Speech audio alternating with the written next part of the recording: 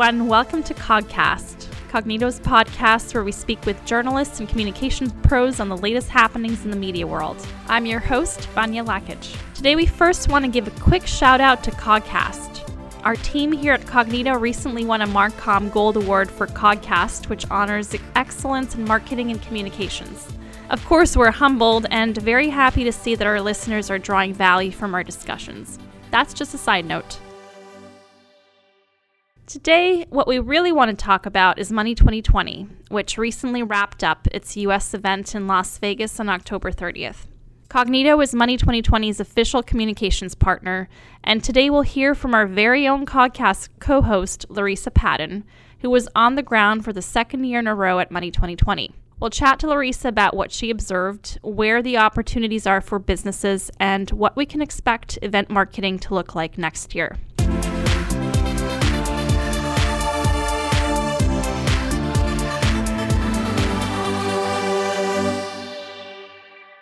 Larissa, glad to have you on today. Hi, thank you for having me. It's a little weird to say having me on the podcast. Normally we take turns on this and we're here together, but it'll be fun. Fun co-host. Chit-chat. Yeah. Walk us through the weeks of preparation you and the team have done ahead of the event as Money2020's official communications partner. Sure. So we have a good team that is made up of people from the New York office, people from our UK office that also handle the Europe show. We start about 2 to 3 months out in advance. We handle all the media relations. So that means that we are signing up, pitching to media, journalists, analysts to attend the event. At the same time, we are creating publicity for Money2020, the brand and the show themselves, the spokespeople for the show as well. And then we are securing interviews and coverage, both pre-show for the brand and then the keynote speakers that wish to participate in media relations as well. We handle all of that. And of course, this is your second year doing this. What's changed from last year? It's bigger. And I say that mostly from ambition of the brand. You know, every year they want to grow, they want to achieve more, they want to reach more people with important messages from the industry. So, you know, they always challenge themselves to come up with new ideas, bigger ideas, and just put on a really fun show. They want people to really enjoy being there. What were some of the challenges? So I think there's always a challenge in getting media to attend. Not that they don't attend, but they sign up later in the process. So it's a fair bit of wondering, where is everyone that was there last year when you start to see the registrations? And they do come, but you know, it's important to note that a lot of people, and I was guilty of this myself when I was a reporter, you make the plans to go and almost forget to register. It's an afterthought. So you book the hotel, you make the plane flights, you start to schedule your interviews, and then you think, oh, I should probably register for that press pass. And they can do it all the way up until on site at the conference. So we always get a really good crowd that attends, but it's a little bit of challenge, you know, controlling your nerves when the media list doesn't look exactly like it did last year in the early months. So that's always a challenge. It's a lot of plate spinning, just in terms of a lot of schedules that you're coordinating for both the brand, for yourselves, for the keynote speaker. So that's always a challenge, but I feel like we have a pretty good system now. Those are the main ones that come to mind, and it's a big show. So, you know, you just have to be prepared for long days, lots of running, drink water when you can, bring a sweater because it's very cold. Some of our team members learned that this year, and just be prepared to always be on the move. What were some of the biggest media and PR opportunities for businesses this year? So I don't know if it's specific to this year. Money2020 offers really good multiple platforms for a company or business to engage or get their message out. So they have an announcement stage. So they make announcements throughout the show. So companies ahead of time can prepare messaging, press releases, what they want to say, and you can be chosen to be one of those. You can be a speaker, and we can get into kind of that process a little later. You can network. It's massive show, you know, with hundreds of press and analysts there, thousands of attendees. So, you know, there's always a networking opportunity as well. You can release news on your own around the timing of the schedule.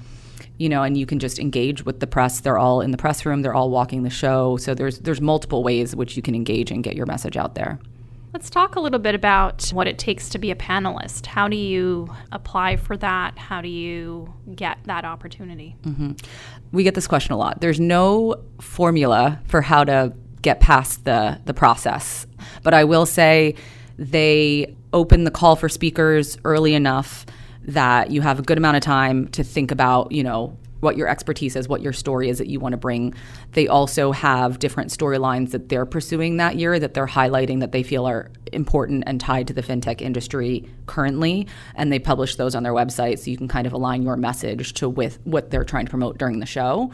And then the one thing I always say is they are way more focused on a relevant story than they are a big name.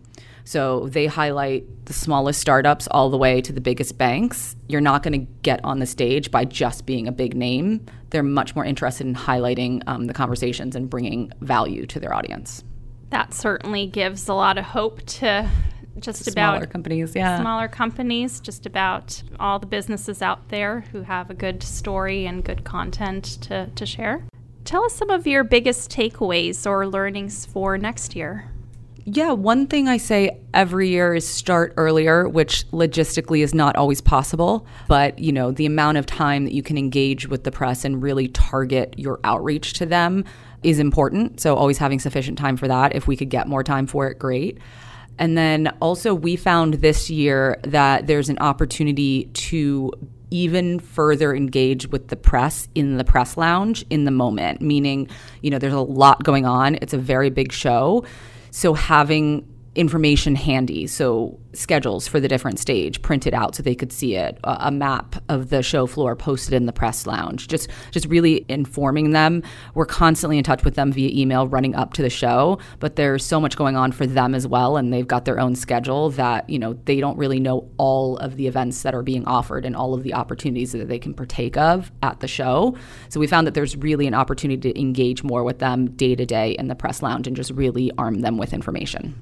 And for a business who's thinking for the first time to go to Money 2020, what would you suggest to them? I would suggest take advantage of the press that is there. All attendees that request a press list ahead of the show are able to get one. They can do their own outreach. They can set up the meetings, and that's what the press is there for. Obviously people go to hear the speakers, to see the content that's on the show, but it's a major networking and working event for reporters. So I think that, engaging with them, hosting meetings, seeing when you can meet them, not just in the press lounge, but really engaging with the press is a really big opportunity as well. And, it's always worth thinking of some kind of company announcement, maybe having some news that you can hold for the show and make the announcement, whether that be just on the wires around the show or through Money 2020. There's that opportunity as well. It's kind of like shooting fish in a barrel. There's hundreds of reporters there. So just really thinking about how you can engage with them. Events seem to be fully back in person post-pandemic.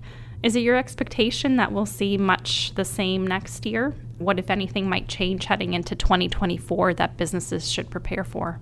Yeah, I do think that everything is back post-pandemic. We had to fight the crowds just to get through the hallways. There were a lot of people there. I think that will continue. I think that Money 2020 is, the biggest name in fintech. So that isn't going to change. So I think the show and the brand will continue to grow. Conferences in general, I think, are making a comeback because people want to be out there. Networking is just not possible to do if you're not face-to-face with people. And I think that, there'll be more competition because a lot more shows are coming back year after year. So there'll be that. And I think the main thing that I took away from the content on the stage that might change is what fintech is. The fintech of the past maybe isn't what the industry is now, both from what they're pursuing and also the players that make up the space. AI is changing things incredibly rapidly. There's been a shift from consumer focused to back end focused processes. So, I think that there's regulation that's always changing the industry. So I think those are kind of the things that are going to change as well from a content standpoint. So it'll be interesting to see what's talked about next year on stage. It'll be very interesting to see what's in store next year. Larissa, thank you so much, and hopefully we can talk to you again next year. Great. Thank you. Thanks for having me.